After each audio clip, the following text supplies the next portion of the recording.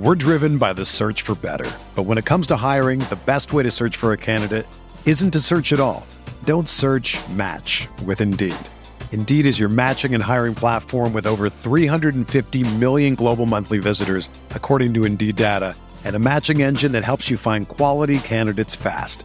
Ditch the busy work. Use Indeed for scheduling, screening, and messaging so you can connect with candidates faster. Leveraging over 140 million qualifications and preferences every day, Indeed's matching engine is constantly learning from your preferences, so the more you use Indeed, the better it gets. Join more than 3.5 million businesses worldwide that use Indeed to hire great talent fast. And listeners of this show will get a $75 sponsored job credit to get your jobs more visibility at Indeed.com/Blue Wire. Just go to Indeed.com/Blue Wire right now and support our show by saying that you heard about Indeed on this podcast. That's Indeed.com/Blue Wire. Terms and conditions apply. Need to hire? You need Indeed. Whether you're a world-class athlete or a podcaster like me, we all understand the importance of mental and physical well-being and proper recovery for top-notch performance. That's why I'm excited that Unified Healing is sponsoring podcasts on the Blue Wire Network. Unified Healing is a new and super innovative global network of wellness centers powered by Energy Enhancement System, or EE System. If you haven't heard of the EE System yet, then you'll want to listen up. This technology promotes wellness, deep relaxation, purification, and rejuvenation. Wherever you are across the globe, access to a center is easy and affordable. Interested in experiencing the EE System technology for yourself? Go to unifiedhealing.com/Blue Wire to learn more and find a center near you. That's unified, UNIFYD, healing.com/Blue Wire. No material or testimonials on the Unified Healing website are intended to be viewed as medical advice or a substitute for professional medical advice, diagnosis, or treatment.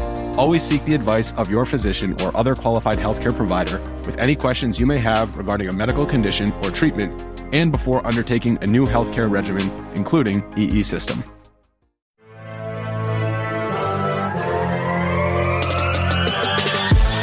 Minutes a day, 365 days a year. This is the Pack-A-Day Podcast.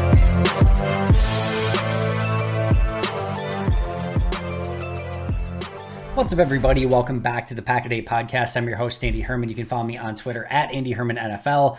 Packers get their first victory this season, a 27-10 win against the Chicago Bears. And a couple things. I had a few predictions going into this game.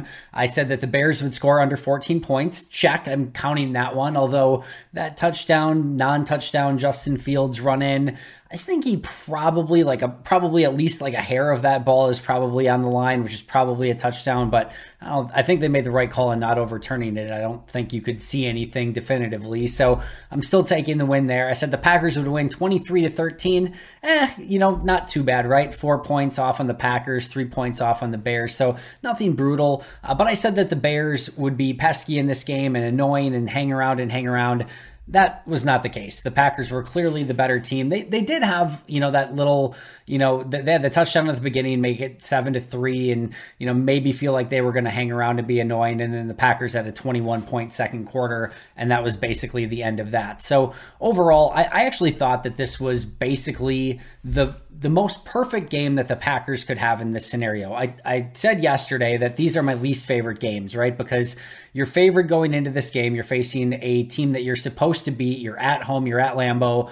And if you win by a ton, it's like, oh, okay, that was nice, but it's just the Bears. It doesn't matter. If you barely win, it's like, you got the win, but it shouldn't have been that hard. Why was it that hard? And if you lose, it feels catastrophic and the world is collapsing underneath your feet. And we're having to talk all week about the Packers going to the Buccaneers at 0-2, coming off losses to the Vikings and Bears, 0-2 in the division. It's just like there is very little to gain and a lot to lose in that type of game. But I actually thought this was like the perfect scenario for this type of game. So first of all, they got the win, which is most important. Second of all, 27-10 is, I think, a good result in almost all phases, right? So I thought special teams played well. I thought the offense had the 21-point second quarter and showed flashes of being far improved from what they were a week ago. Still some things that they need to clean up and improve upon, which we'll get to, but overall they show the flashes that they need and they get the point production that they need to be successful in this game. On the defensive side, you limit the Bears to 10 points. You get the win. Seemingly, there's no injuries. I don't know if maybe there were a couple nicks and bruises here or there that we just didn't know about or see, but it didn't seem like anyone had any major injuries. We saw Lazard go out for a second, but he came back in. You were never really stressed in this game, but at the same token, I think there was still plenty to learn from. So you had this scenario where you got the fairly easy win. It was never stressful, but you still had enough on tape where you're like, okay, there's a lot that you still need to clean up, but it was still a major step in the right direction, especially going back to a week ago against Minnesota. Is it only the Bears? Yes. Is it only the Bears? Is it a completely talent deficient team on that, for the Chicago side? Yes, very clearly. But I thought this was about as perfect of an outcome as you could possibly have, because I think you actually got some learning points from this game. There were too many mistakes still. Those fumbles, the one that Rodgers said that he messed up the timing on the handoff with A.J. Dillon. You had the one that Rodgers said Josh Myers had basically a brain fart, quote unquote, where he snapped it on one instead of snapping it on two. It hits Christian Watson and results in a fumble. I thought there was enough of those sort of things. You had an Amari Rodgers muff punt that could have been way worse. Those are the things that you want to clean up. And I think it's still okay at this point, especially in a win like that, to have a couple of those things on tape that exist, that need to get cleaned up, especially before a very tough game in Tampa Bay a week from now. So all of the steps I felt like were taken in the right direction for Green Bay to improve from a week ago. If they can take those steps again and clean up some of the mistakes that they had from this game, they should get better. And if they can do that as the course of the season goes along, I've said this, going back weeks and months now, I think this is going to be a team that is going to lose more games than they have in the Matt LaFleur era. I think they're going to end up with maybe, 5-6 losses this season. That wouldn't surprise me. It wouldn't surprise me if they started the season 1-2. And I said this a while back before they even had the Viking loss, that if they lost to the Vikings and lost to the Buccaneers, that wouldn't surprise me if they started that way. And I said at the time, and I believe it now, that won't matter at all. I think this is going to be a team that as the season goes along, they continue to progress, they continue to get better, they continue to trust themselves, they play complementary football, they learn how to be a more defensive oriented team. And I think those things are going to take a little bit of time, but I think they're going to grow and really, gear up come playoff time to be the team that they need to be to hopefully win playoff games, something that they haven't done when they've been a more offensive oriented team. So I think this was a real step in the right direction. Yes, just Chicago, but I don't know what more you could have wanted or really got out of this game than what Green Bay got. And again, it seems like they got out with no injuries. So strong step in the right direction overall. And I thought this game really started on the right foot, really before the game even started. We had learned basically on Saturday night that Allen Lazard was going to be active. We then learned on Sunday morning that David Bakhtiari was going to be out, although that was reported by Ryan Wood a week ago, so it should not have come as a surprise. But Bill Huber had the report Sunday morning that he was officially going to be, I guess not officially, but he was going to be out for the game. And then when the inactives came out, it was official. And then when the inactives came out, we got the confirmation that Lazard was in and Bakhtiari were out, but Elgton Jenkins and Jon Runyan Jr. would also be active. It just felt massive that it was going to be the return of Elgton Jenkins in this game. And I said it, I tweeted it out, but just the feel of this team on paper and just competitively, going from no Allen Lazard and Elgton Jenkins and half of the game without Jon Runyan Jr. a week ago to having all of those guys in this game just felt so incredibly important. And like I said at the time, like it maybe Green Bay would have came out and still struggled, but it just feels so much better having Lazard and Jenkins out there. And Matt LaFleur came out about as strong of a compliment that I've ever heard him give. And he gives out compliments pretty regularly to just about everyone, right? But I thought this was about the strongest compliment he's given. He basically said, he just went way out of his way, non-prompted, to say that, how great it was to have Elgton Jenkins back, and went as far to say that he didn't think Green Bay would have won this game had it not been for Elgton Jenkins being able to play. So a huge statement from Matt LaFleur of how important Elgton Jenkins was in this game. Aaron Rodgers also said, I think it was Bill Huber who asked him, it wasn't Jenkins, greatest performance, but, how did he feel about getting Jenkins back in there and how important it was? And Bill is right. Like it wasn't a great performance overall from Elgton. You could see he had a little bit of rust, and he's playing at right tackle, which has not been his usual position. Like you could tell there was just a bit of a yeah, I just think working the rust off, right? But Rodgers also said, like, he basically summed it up by saying there's different ways to define success. It's not always just stats or like, giving up some sacks here and there. He thought this was a massively successful performance by Elgton Jenkins. And it just feels that way, right? There was always going to have to be that first game back. There was always going to be some rust. There was always going to be some hiccups. Like I said, he's playing right tackle, which hasn't been his overall natural position through the course of his career in Green Bay, even though he's played it a little bit. Overall, just getting him back out there and having him man one of those tackle spots and not have to put Royce Newman out there and not have to put not have to put Royce Newman at right tackle, not have to put Jake Hansen at right guard, meaning Newman could pinch in to right guard. I just thought those things were so incredibly important. And maybe the PFF grade and my grade aren't going to be great for Elgton Jenkins, but I think the improvement that Green Bay had on offense, because they were able to really set their offensive line, have Newman play his natural position, not have to play Hansen and Newman on the right side. I don't know that I necessarily fully agree with Matt LaFleur. I think the Packers win that game without Elgton Jenkins, but it would have been a lot more challenging. I certainly feel that way. So huge that he is back, and hopefully he got out of that game unscathed. It certainly seemed like he did. Hopefully he can learn, or not learn, but like grow and just, hopefully the rust is off now and he can be the stalwart along the offensive line that everyone knows and expects him to be. I think I don't think he's going to have any issues at right tackle. I think he's going to be a very, very good right tackle moving forward. You could even see him start to get, really a foothold in the game as the game went along. So just absolutely amazing to have Elgton Jenkins back. And then, of course, great to see Jon Runyan Jr. and Allen Lazard out there as well.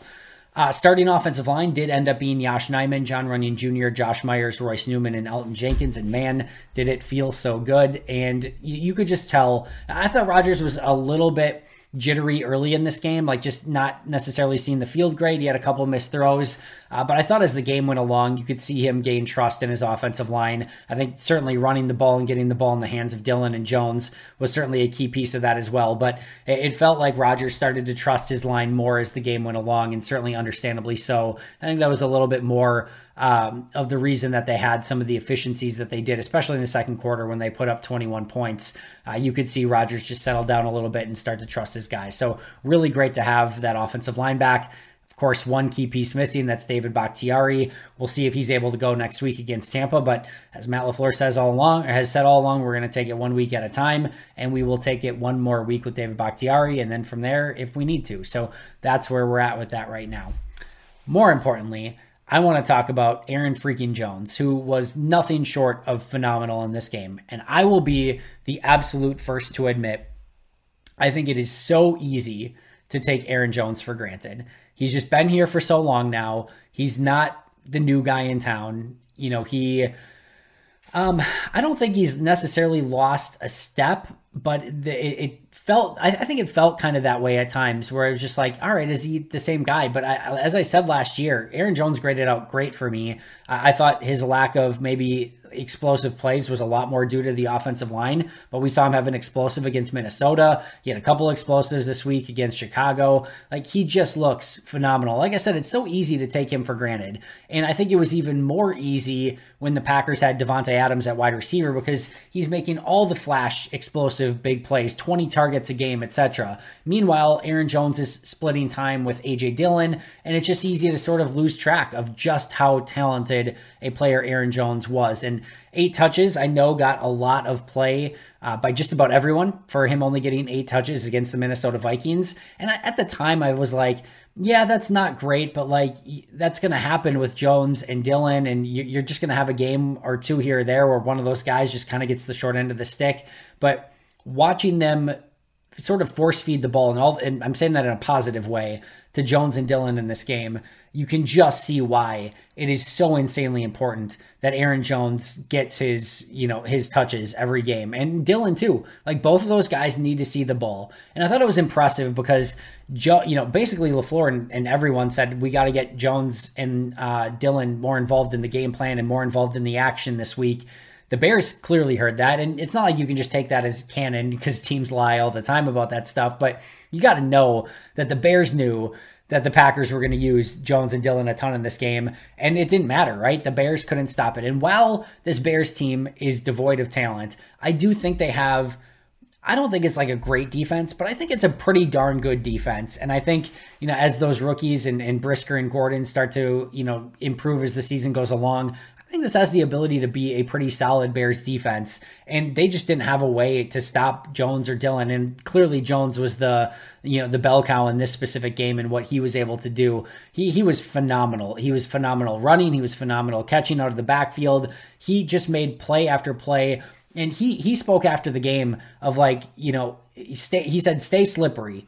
And that's what he has done his entire career. He's not the biggest. He's not the fastest. He's not the anyest. He's just not. He doesn't have the one true trait that you would say that's, he's the best in the league at this. He might be, I might be taking my words back right now. He might be the slipperiest running back in the league because you just don't expect him to pinball the way that he pinballs. You just don't expect him to slip away the way that he slips away. You don't expect him to stiff arm the way that he stiff arms. You look at him in the game and you're like, you would never expect him to be able to do the things that he does to NFL safeties and linebackers and defensive linemen. He has a full repertoire of escapability moves. I don't even know how to define it better than that, where he can slip away, he can stiff arm, he can just bounce off of players. He has a great, and I mean a great center of gravity where he always is on balance. He's not like a big juke or acceleration guy. He's just slippery as heck. And I thought he did a great job of just staying out of tackles, keeping his feet moving, and just keeping the ball moving downfield. And he had another great quote too. I forget the exact question that he was asked, but it was something to the extent of, can you and Dylan, do you guys talk about, being the force that's going to drive this Packers team this year? And he said something to the effect of, no, we haven't talked about that, and that's not exactly what we're thinking of. We know we can be that, and if we can do that, that's great, and we're all for it. But what he said more importantly was that what they did talk about is that they feel like they can be the spark plug for this offense. And what he meant by that is when he had the big run against Minnesota a week ago, it was sort of the thing that got the team going just a little bit. He said you could see everyone on the sideline start to get excited and jumping around. He's like, that brought the energy to the team. And he's like, that's what he felt he and Dylan could really bring to the game. You're never going to know how many touches you're going to get or how much, run you're going to get with the starters, anything like that. You just don't know how the ball is going to get distributed on any given game. But he did feel like if they could just make a couple splash plays here and there, they could be the spark plug. They could be the catalyst to really being the players that get the energy going for the entire team. And I thought all throughout the game, Jones especially, but Dylan a little bit as well, were the spark plug in this game, what really got this team going. And tip of the cap to the offensive line for providing those opportunities. But man, Aaron Jones was phenomenal. He had 18 touches for 170 yards and 2 touchdowns. Just a beautiful, beautiful game. And the running backs combined for 33 rushes, 193 yards and a touchdown, 4 catches, 44 yards and a touchdown, 37 total touches, 237 yards and 2 touchdowns. Just a beautiful game. They fed the running backs and it paid off in a major way. We're driven by the search for better. But when it comes to hiring, the best way to search for a candidate isn't to search at all. Don't search, match with Indeed. Indeed is your matching and hiring platform with over 350 million global monthly visitors, according to Indeed data, and a matching engine that helps you find quality candidates fast. Ditch the busy work. Use Indeed for scheduling, screening, and messaging so you can connect with candidates faster. Leveraging over 140 million qualifications and preferences every day, Indeed's matching engine is constantly learning from your preferences, so the more you use Indeed, the better it gets. Join more than 3.5 million businesses worldwide that use Indeed to hire great talent fast. And listeners of this show will get a $75 sponsored job credit to get your jobs more visibility at Indeed.com/Blue Wire. Just go to Indeed.com/Blue Wire right now and support our show by saying that you heard about Indeed on this podcast. That's Indeed.com/Blue Wire. Terms and conditions apply. Need to hire? You need Indeed. Another day is here, and you're ready for it. What to wear? Check. Breakfast, lunch, and dinner? Check. Planning for what's next and how to save for it? That's where Bank of America can help. For your financial to-dos, Bank of America has experts ready to help get you closer to your goals. Get started at one of our local financial centers or 24/7 in our mobile banking app. Find a location near you at bankofamerica.com/talktous. What would you like the power to do? Mobile banking requires downloading the app and is only available for select devices. Message and data rates may apply. Bank of America N.A., member FDIC.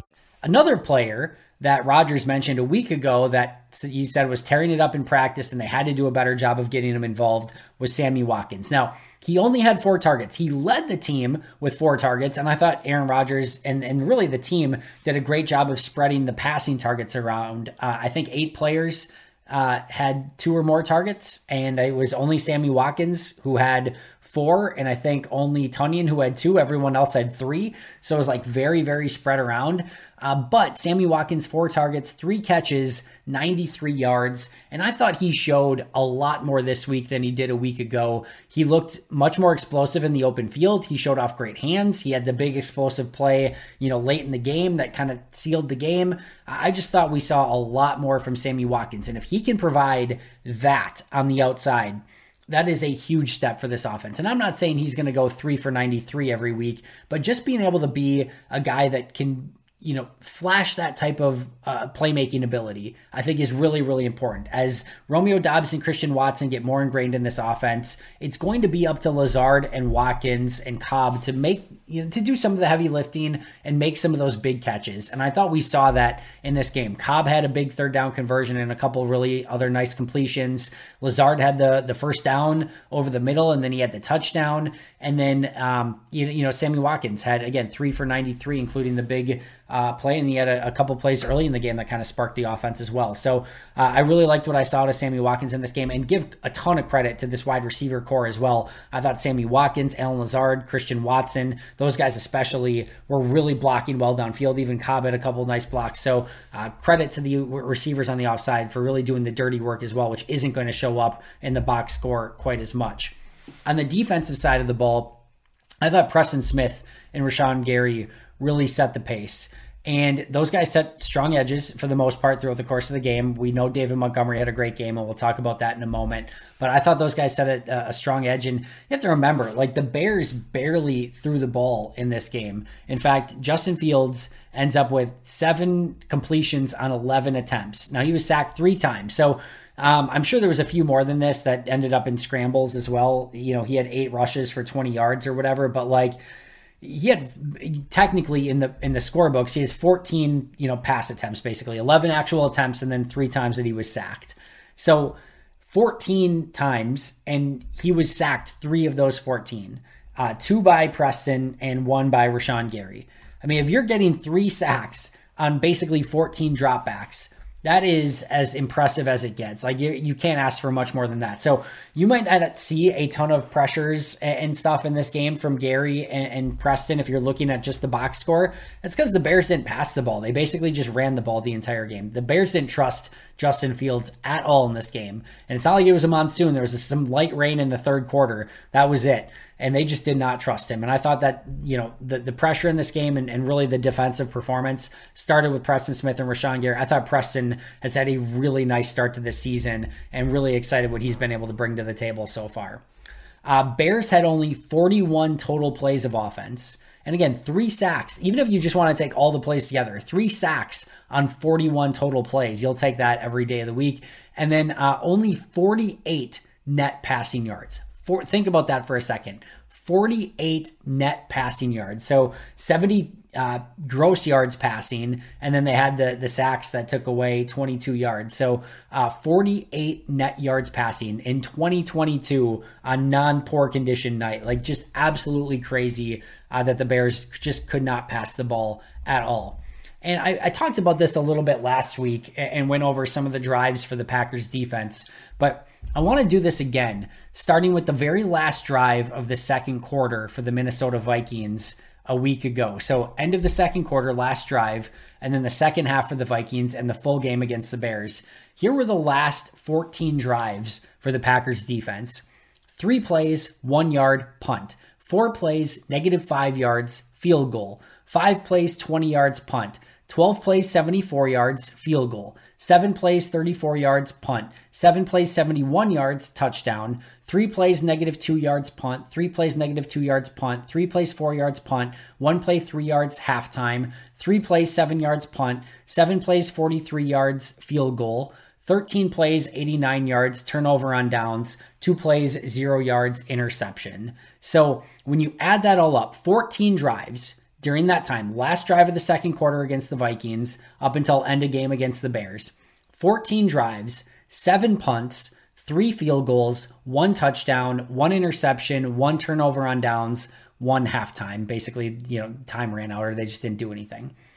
That also amounts to 14 drives, 337 yards in those 14 drives, or 24 yards per drive. And that's, again, over 6 quarters. So 337 yards in over 6 quarters, 24 yards per drive, 2 turnovers, 16 total points during that time. And only 3 of those points were not on the defense at all. It was due to an offensive turnover. They actually went -5 yards on the drive and still kicked the field goal. So only 13 of those points actually on the defense. So I think there's ways that you would still like to see them play a little bit better. I thought the tackling was poor in this game. I think if they could have just tackled David Montgomery on first attempt, I don't know that the Bears would have had yards in this game. That's the type of game that it was for Chicago. Like, they probably would have 80 yards.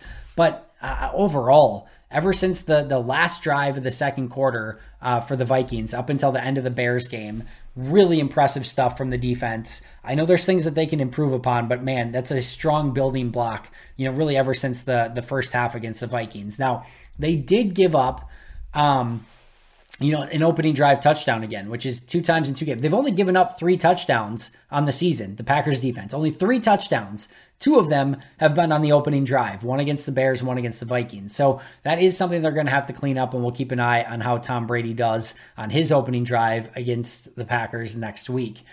Another thing I just wanted to touch base on really quick, because I saw this in somebody commented on it on Twitter, but so the Packers are up 14 points going into the fourth quarter, and the Bears have the ball, just the start of the fourth, 15 minutes left. And I saw a lot of people that were upset of man, you can say that the Packers defense played well. They only allowed 10 points, but when it's a 14-point game going into the fourth quarter and the Bears go right down the field, 89 yards, and could have scored a touchdown that would have cut the game to 7, I guess that maybe they would have went for 2 in that situation, because that's what teams do now. But cut the game to a single touchdown one way or the other. That's not good defense. And I'm not making excuses for the Packers defense here. That was an unacceptable drive overall from the Packers defense, outside of them stopping at the goal line, right? And why I say that is just because there were too many missed tackles. And if they would have just tackled David Montgomery, that would have made things a lot more challenging, and you can't give up those big explosive runs based off of missed tackles. That being said, what Green Bay wants there in that situation, they basically got to perfection. And clearly you would like a turnover. Clearly you would like a 3-and-out. So don't get me wrong. Those would be the ideal situations, right?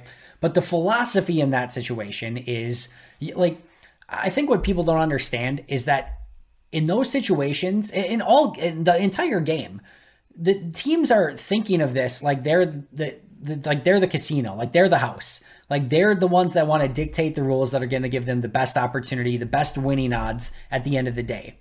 And when you're up 14 points and the Chicago Bears, who've been anemic on offense all day long, the one thing you don't want to do is give up an explosive play touchdown. No 50-yard touchdown. So you're playing, usually 2 safeties back, cover 2 shell, making sure that everything stays in front of you, and you're making sure that you're not giving up those big explosive plays. And what you're willing to say is, all right, if they're going to score a touchdown, they're going to have to go, 13 plays, 89 yards. They're going to have to chew up a ton of clock, and we're going to dare them to run the football. We're going to say, we're not going to let you pass. You're going to have the patience to run the football. And then, by the way, when you get in the red zone, we're going to really knuckle down and we still have a chance, even if you drive all the way down, and even if you're patient all the way, and even if you run the ball and stay and do all that, you're going to chew up a ton of time. And then we think that our red zone defense can hold you out of the end zone at that point. And even if they can't, even if you get the touchdown, you just ate up a ton of your time. Now our offense has the ball with an opportunity to do a 4 or 5 minute drill to basically seal the game or get points, which seals the game. And even if they can't do that, then we punt the ball away, and we still think that we're going to stop you on your next drive to make it that you can't win the game. And even if we can't do that, we probably have Aaron Rodgers with a 2-minute drill or, at least some time left at the end to maybe try to go down and score a game-winning field goal. So what Green Bay's doing here, when I say they're playing like the casino, when they're playing like the house, they're giving themselves a ton of outs. Basically, the way that you lose or give yourself a real chance to lose the game is if you give the Bears an explosive play and let them score, in one play, 75 yards and a touchdown, right? They do that. Now it's a 6 or 7, 8 point game, depending if they go for 2, a 1-score game or with, basically a full quarter left. That's giving the Bears a ton of outs. If you can make them go and take a bunch of time off the clock and make them go the length of the field, you've given yourself, outs by, if you can get off the field without them scoring a touchdown on the drive and buckle down in the red zone, you win. If you can go on a 5-minute drive on offense or just score points on offense, you win. If you can stop them on the next drive, you win. Even if all that goes wrong, if you score points before the end of the game, you win. Even if that doesn't happen, you still can win in overtime. Green Bay is giving themselves out after out after out after out. The Bears need every one of those things to go right. They need to score when they get in the red zone. They need to get a stop against the Packers offense. They need to get the ball back. They need to go down and score again. They need to stop Aaron Rodgers on a 2-minute drill. Then they need to get the ball in overtime and actually go and win the game. They need all of that to go right. So Green Bay's giving themselves outs by making them go the length of the field. They're playing no big play defense. And while that's frustrating at times to see the offense go down the field and march and take up time and, just gain yards, they played that the way that they're supposed to. Not saying it was perfect. There's a lot of things that they need to clean up on that drive. But at the end of it, 13-play drive for the Bears offense, 89 yards, chewed up 6 minutes and 46 seconds of the clock, and they didn't score. Did they come close to scoring? Yes. A little bit too close for comfort? Yes. But Green Bay had the right philosophy. I'm not saying they played it perfectly. They did not. They need to clean that stuff up. But the philosophy and how they played that, making sure that they don't give up explosive plays, making sure they have to march the length of the field, challenging the Bears to stay patient on offense, challenging them to run the football and eat up the clock. They did all of those things, and they got off the field technically without allowing any points. So the philosophy worked. Bears, don't get any points. Packers were able to then drive down, get 3 points, seal the game, and it was over from there. By the way, the Bears passed 2 times on that drive, and the Packers are playing pass defense on that drive to make sure that they're not giving up big plays. 2 pass plays, an incomplete deep ball to Darnell Mooney, and a sack. So they handled their business there.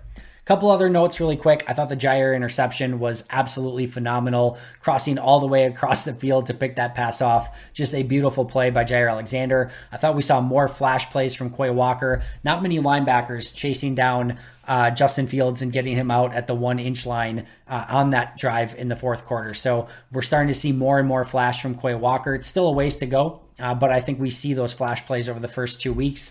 Loved what I saw from the special teams. Man, what a night and day difference. You can tell this Rudy Ford, Keyshawn Nixon, Dallin Leavitt led special teams. 3 guys that are known for their special teams. What a huge difference that makes. They have special teams aces on this team that care about special teams, that know how to play special teams, and the results have shown themselves immensely already. And Amari Rodgers, 20-yard punt return as well. So a couple high snaps from Jack Coco. We had the muff punt. There was a punt return holding. So a couple things that still can get cleaned up, but man, just a night and day difference through 2 games so far.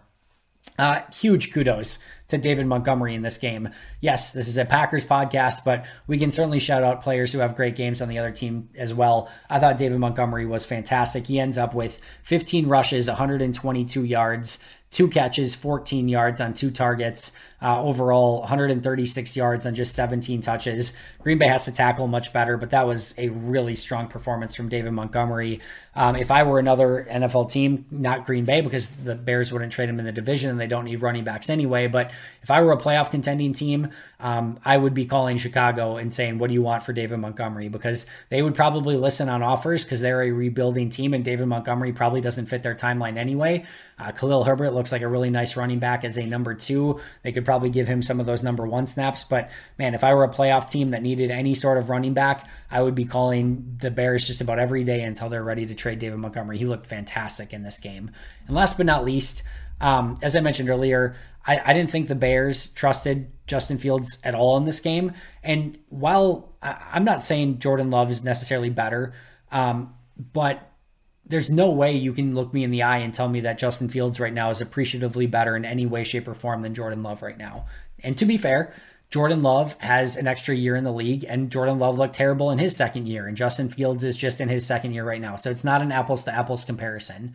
But if you told me right now who I needed to win a game with, if it was either Jordan Love or Justin Fields, call me crazy. I'm taking Jordan Love right now. That I've watched Justin Fields on the All-22 last game. He looked bad. It was poor conditions, and he's got an awful supporting cast. That could go a long way in defining it.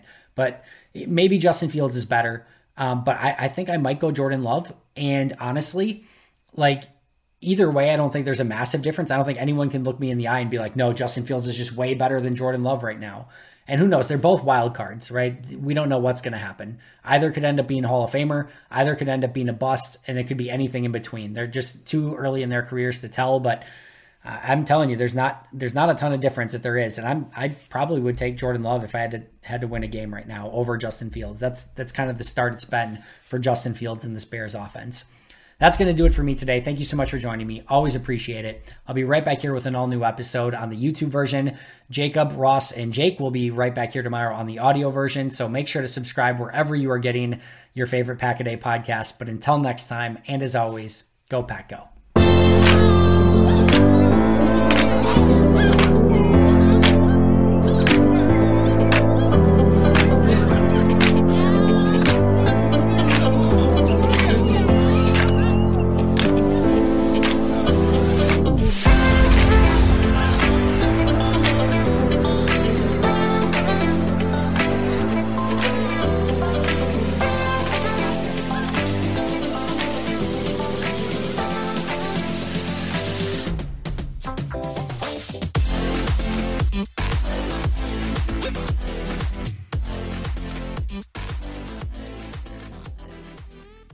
When you make decisions for your company, you always look for the no-brainers.